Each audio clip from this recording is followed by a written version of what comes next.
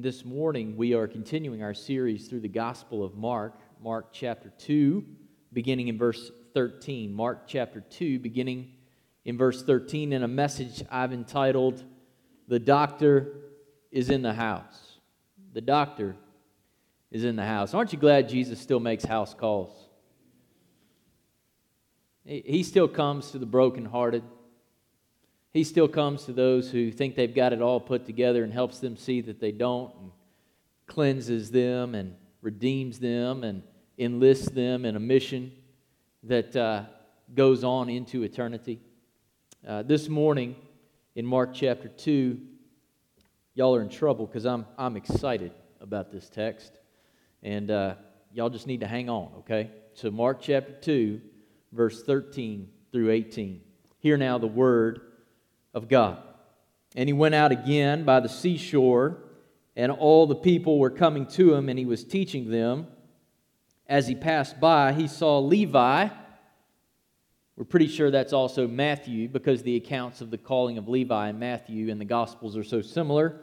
"He saw Levi, the son of Alphaeus, sitting in the tax booth, and he said to him, 'Follow me.' And he got up and followed him.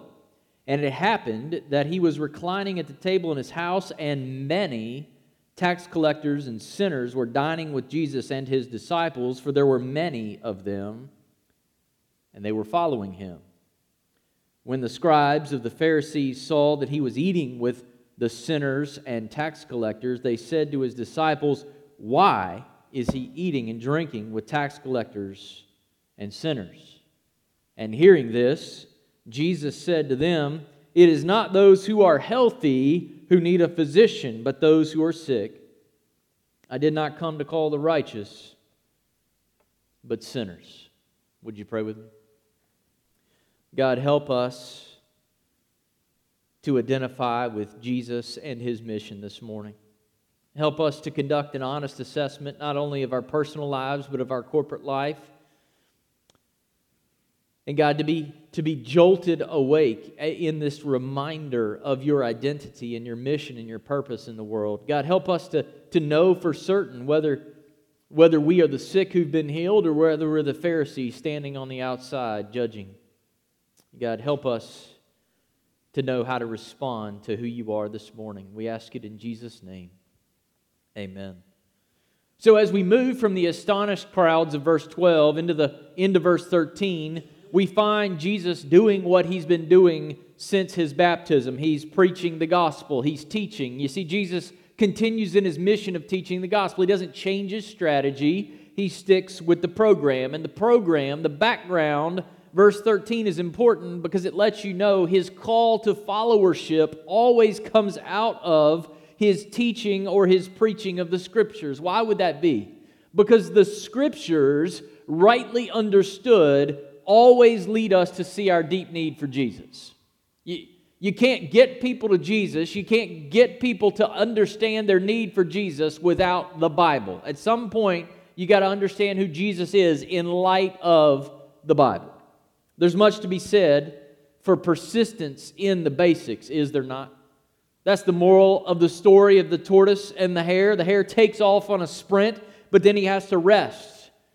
Or then he chases down various paths of distraction, but the slow and steady tortoise just keeps moving down the assigned course and eventually wins the race. So it is with Jesus. He just keeps teaching and preaching the Scriptures that point to him. Now, Jesus is no tortoise, to be sure. In Mark's gospel, he's a man of action, but the teaching of the gospel undergirds his ministry every single step of the way, and his call to discipleship flows out of his consistency in this mission. It's through the hearing of God's word that the Spirit prepares hearts to obey him when he says, "Follow me."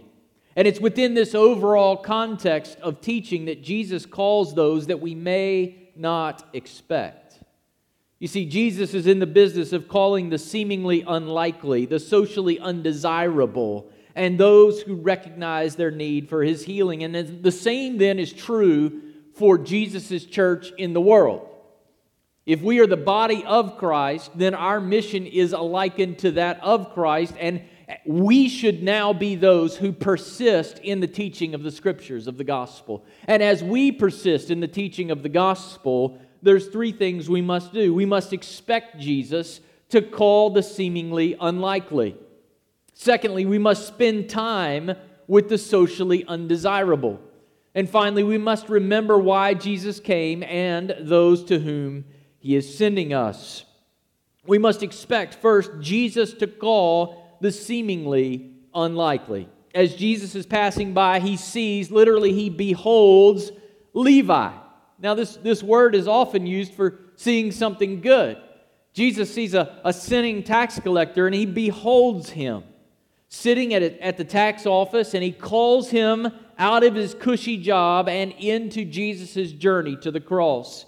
Hey, why don't you stop living by extorting people, and why don't you join me and walk to a Roman cross? That's where we're headed. As Aiken writes, Levi counted the cost, took the risk, and followed Jesus. He gave up his lucrative business and all of his stuff, and there was no going back. Once more in Mark's gospel, the call to follow Jesus includes a call to abandon ourselves.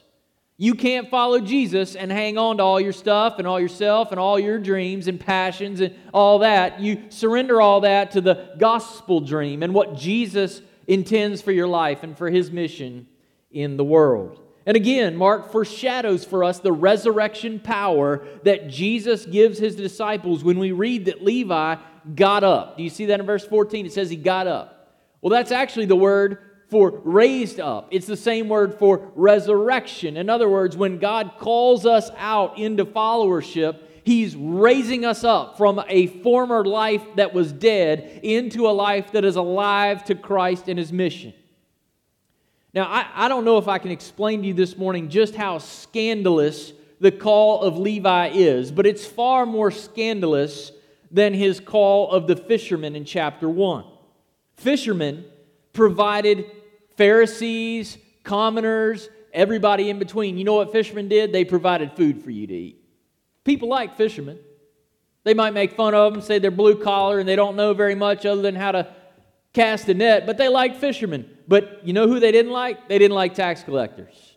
Not much has changed. Fishermen put food on your table. Tax collectors take food off your table. Fishermen provided food to eat. But tax collectors, in the employment of the Roman government, were extorting people. The Roman system of taxation depended on graft and greed. It attracted enterprising individuals, Edwards says, who were not averse to such means. As a result, the Pharisees maintained that just the touch of a tax collector rendered an entire house unclean. Tax collectors were hated by the Jewish people as traitors and abusers of their own people. They were a mafia-like organization, and they were expelled from the synagogue. And who does Jesus call out of the many people in the crowds now to follow Him but a tax collector? Not a Pharisee, not a scribe, not a priest, but a tax collector.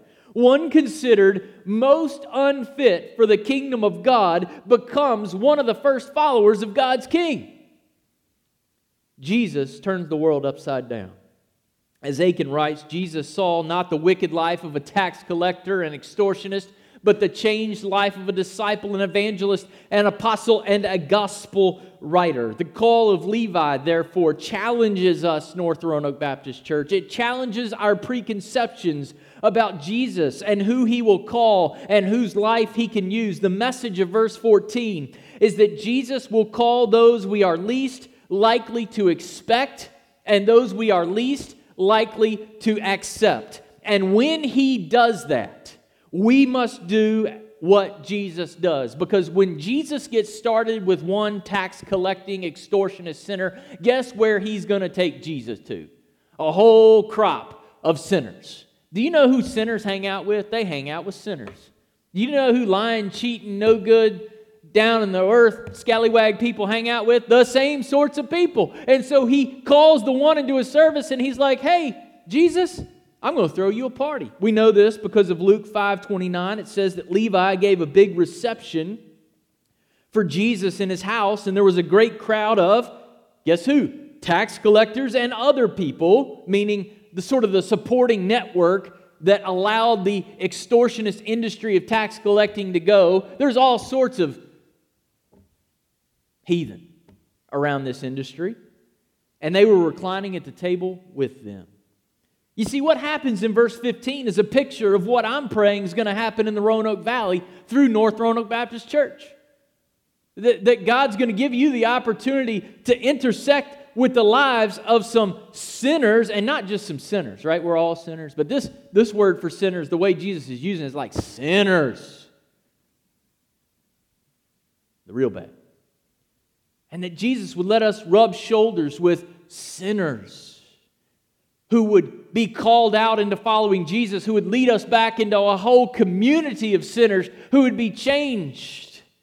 Do you believe Jesus still does that? Do you believe Jesus can still do that? It's happening all around the world. There's no reason to believe that it can't happen again in the Roanoke Valley.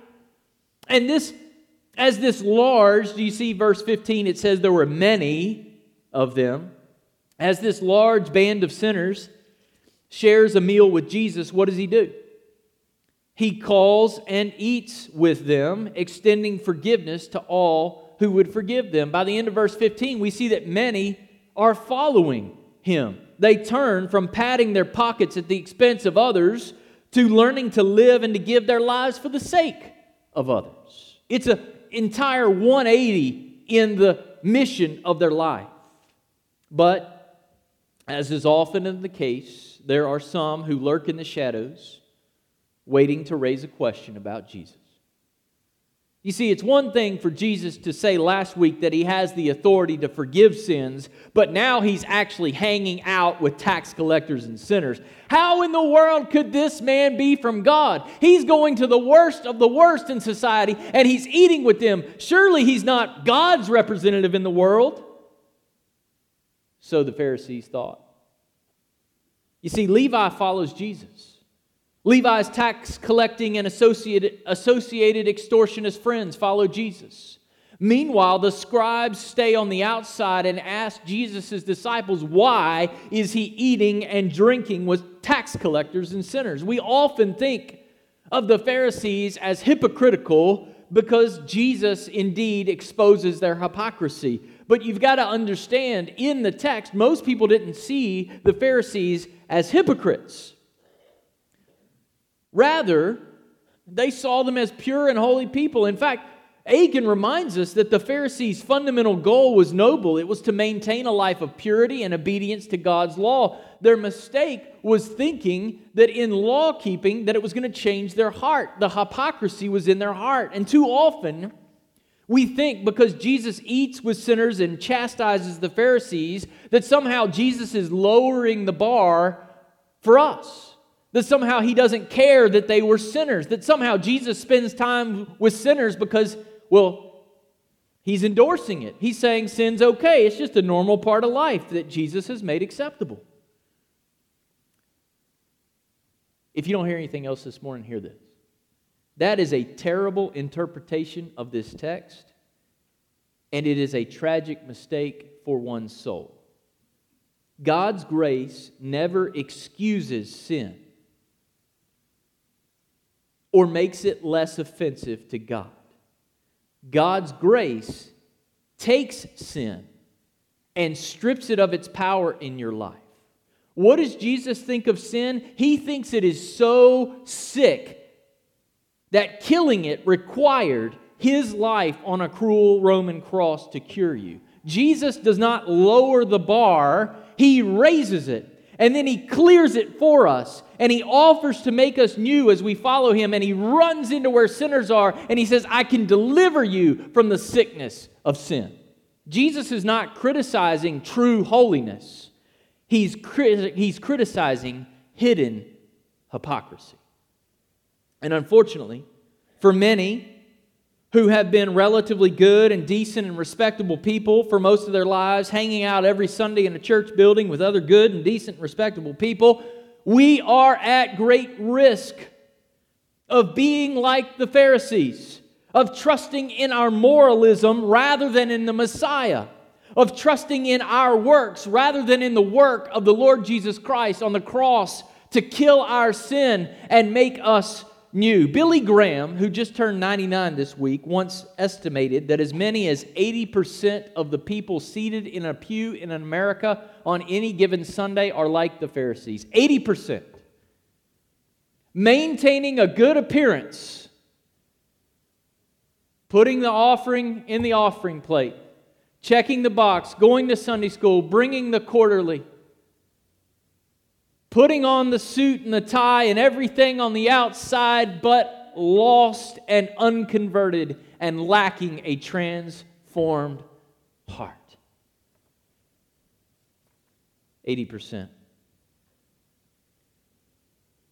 One of the surest tests of whether or not we understand our total dependence upon Christ for salvation is how we think about sinners. Particularly sinners we feel most justified in despising. I want to say that again.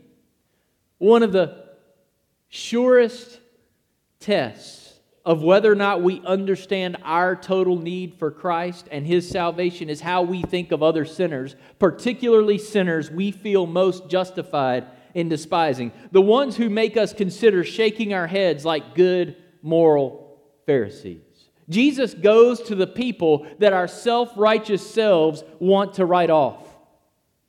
Jesus, where is Jesus going? He's going to homosexuals and illegal immigrants and the super poor and the super rich. He's going to CEOs and mailroom clerks. He's going to university professors and refugees and liberals and conservatives and moderates. He's going to atheists and Muslims. He's going to irresponsible people, lazy people, whiners, crude people, overpaid athletes. He's going to the foul-mouthed, to drunkards, abusers, users, pushers, people from uptown, downtown, Motown, no town. He is going to the people and to the places that you ride by, that you see on Fox News and CNN, and you want to shake your head and say, how could they do that? That's where Jesus is going. Danny Aiken asks it this way. Do we spend our time with persons who do not know Christ, whose lives may be offensive to us, and whose reputation among good people like us is an embarrassment and even a scandal? Do we love sinners? Do we care for sinners, reach out to sinners, and serve sinners? North Roanoke Baptist Church, I want to be a church that is organized to reach sinners. I want you to go to your Sunday school classes right after this session and say, how is it that we can organize to reach sinners? How, when we have our Christmas party this December, are we going to have some people who have never darkened the door of a church who are sinners? How can we get them to come to our Christmas party and show them the love of Christ? When we have a Thanksgiving meal, perhaps not this year, but next year, what if half the people in there were sinners that we had invited and we had paid for their ticket and we sat them at our table and we said, we just wanted you to be here to let you know that we're thankful that you're a part of our community. We had the opportunity to serve you a meal, and then I preached the gospel for 10 or 15 minutes, and who knows, maybe some sinners would get saved. We've got to think about the way we structure and do what we do. It's not about us. It's about the mission of Jesus in the world, and we do so much good stuff, but are we really leveraging it to reach sinners? Finally, we must remember why Jesus came and those to whom He is sending us. You can hear a sermon and you can get motivated for a week, but until you really understand why Jesus came and it gets into the core of who you are, it'll just be one more little program, one more little agenda, one more little thing I do for a while I'm motivated, and then I'll drop it. The only way you're not going to drop the intentionality that characterizes the life of Jesus in reaching sinners is if you constantly remember why He came. And why He came shows us those to whom He is sending us. Why should we strive to reach sinners? Because that's why He came. In John 20:21, Jesus says, as the Father has sent me, I also send you. And He is sending us to sinners to call them into leaving sin and following Jesus, just like He did in verse 15. If Jesus had only called Levi and then hung out with his friends and called them, and that was it, we might be justified in settling into our comfortable lives and our comfortable families and our comfortable ministries without ever stepping out to engage sinners. But Jesus doesn't give us that luxury, because the Pharisees asked the question and he answers the question. Why is he eating and drinking with tax collectors and sinners? Because, he says, it is not those who are healthy who need a physician, but those who are sick. I did not come to call the righteous, but sinners. The call of Levi and his friends is not unusual for Jesus. It is why he came. As Edwards writes, the call of a sinner is not an exception to Jesus' mission. It is typical of it. Jesus has come for people who admit that their sin has made them sick. Now, I don't know about you, but I hate admitting that I'm sick enough to need to go to the doctor. Hate it. There's just something about the sinful pride of our lives. You don't like to go to the doctor either, do you? There's just something about the sinful pride of our lives that leads us to believe that we can fix ourselves.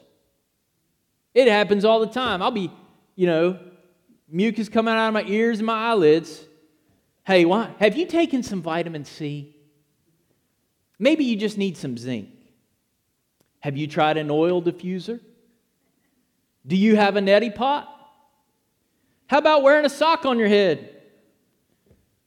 May as well. Spiritually speaking,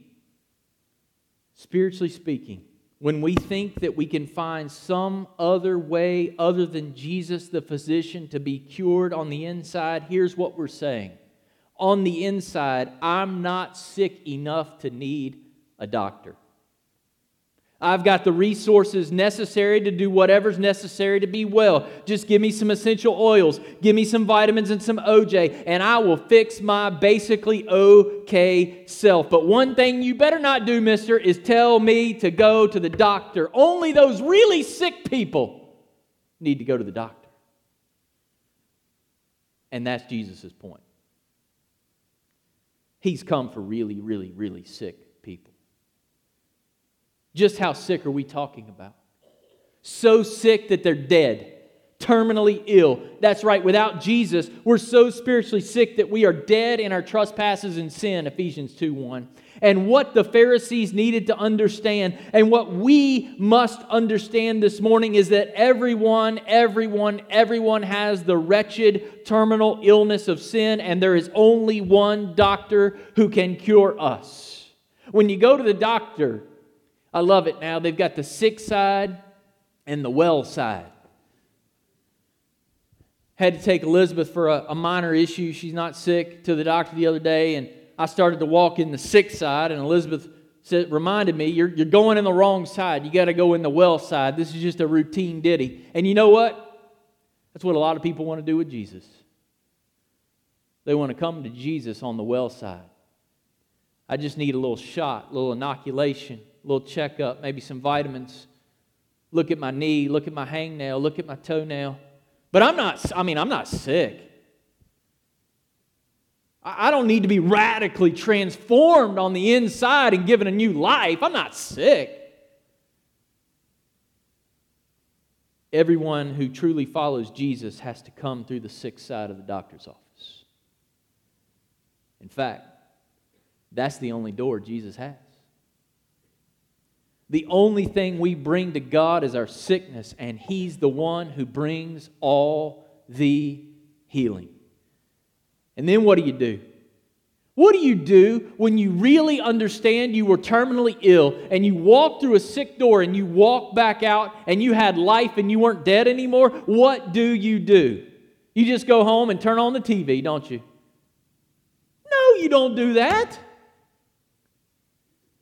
You go find other people who are terminally ill. I mean, when people have cancer and they got a type of cancer and somebody finds a cure, they start a whole foundation to fund it. Y'all need to, and they wear pink ribbons and they say to everybody, I found a way to cure a terminal illness. And what do we do when we walk through the door of Jesus' doctor's office? We go find people who have the same terminally ill disease. We don't suggest an oil diffuser, an herbal supplement, just going to church, getting some orange juice or a neti pot. We don't keep quiet. We go find as many people, no matter where they're from or what they believe or what they look like, and we find the same people with the same terminal illness, and we say to them, let me introduce you to my doctor friend before it's too late. Did you know we already have, the Church of the Lord Jesus Christ already has the diagnosis and the cure for the number one problem of every person on the planet?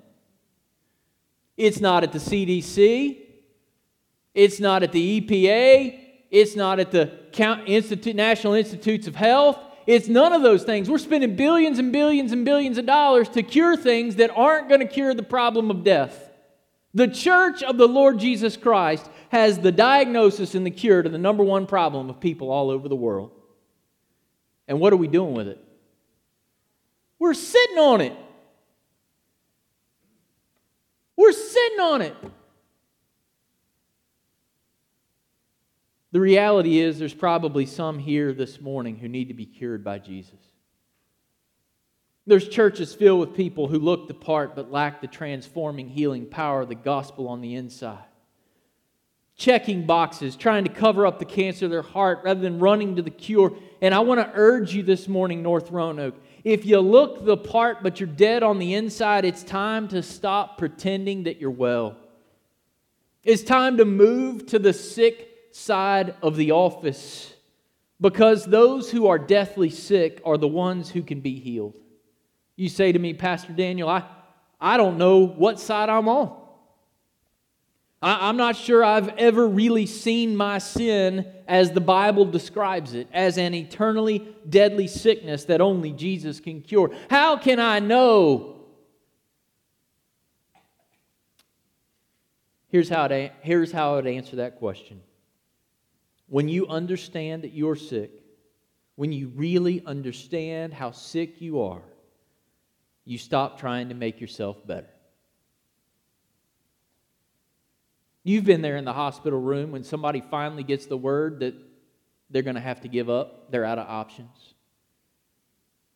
When you understand that you are out of options, when you stop pretending that you are well, or that you just need a tweak or a little change and then everything's going to be all right, when you get to that point, and you go to the doctor and you listen to what he says and you do exactly what he says, and he says, if you'll follow me and lay your life down, that's where the cure is. What do you do when he says that? You lay your life down, and at that moment he heals you and he cures you and he raises you to life, and he says, follow me on my mission of going right back to the same people who have the same sickness. What is the hope for sinners? The hope for sinners is that Jesus still heals sin-sick people and sends them out to find more. Jesus is the doctor, and he still makes house calls. And when he does, people get healed. There's really only two ways to respond to a message this morning. You can say that I know that I've been healed, and I'm going to go find some sinners. Or you can say, I've been playing the game my whole life, and I'm tired of thinking that I can come to Jesus through the well side of the office. I need to come to Jesus today and say, I'm dead. Please heal me. However you need to respond as we sing, I pray that you will. Would you bow with me? Our Father and our God, help us to respond to this text as your Spirit leads us. For the glory of Christ, our King and our Healer, we ask it. Amen.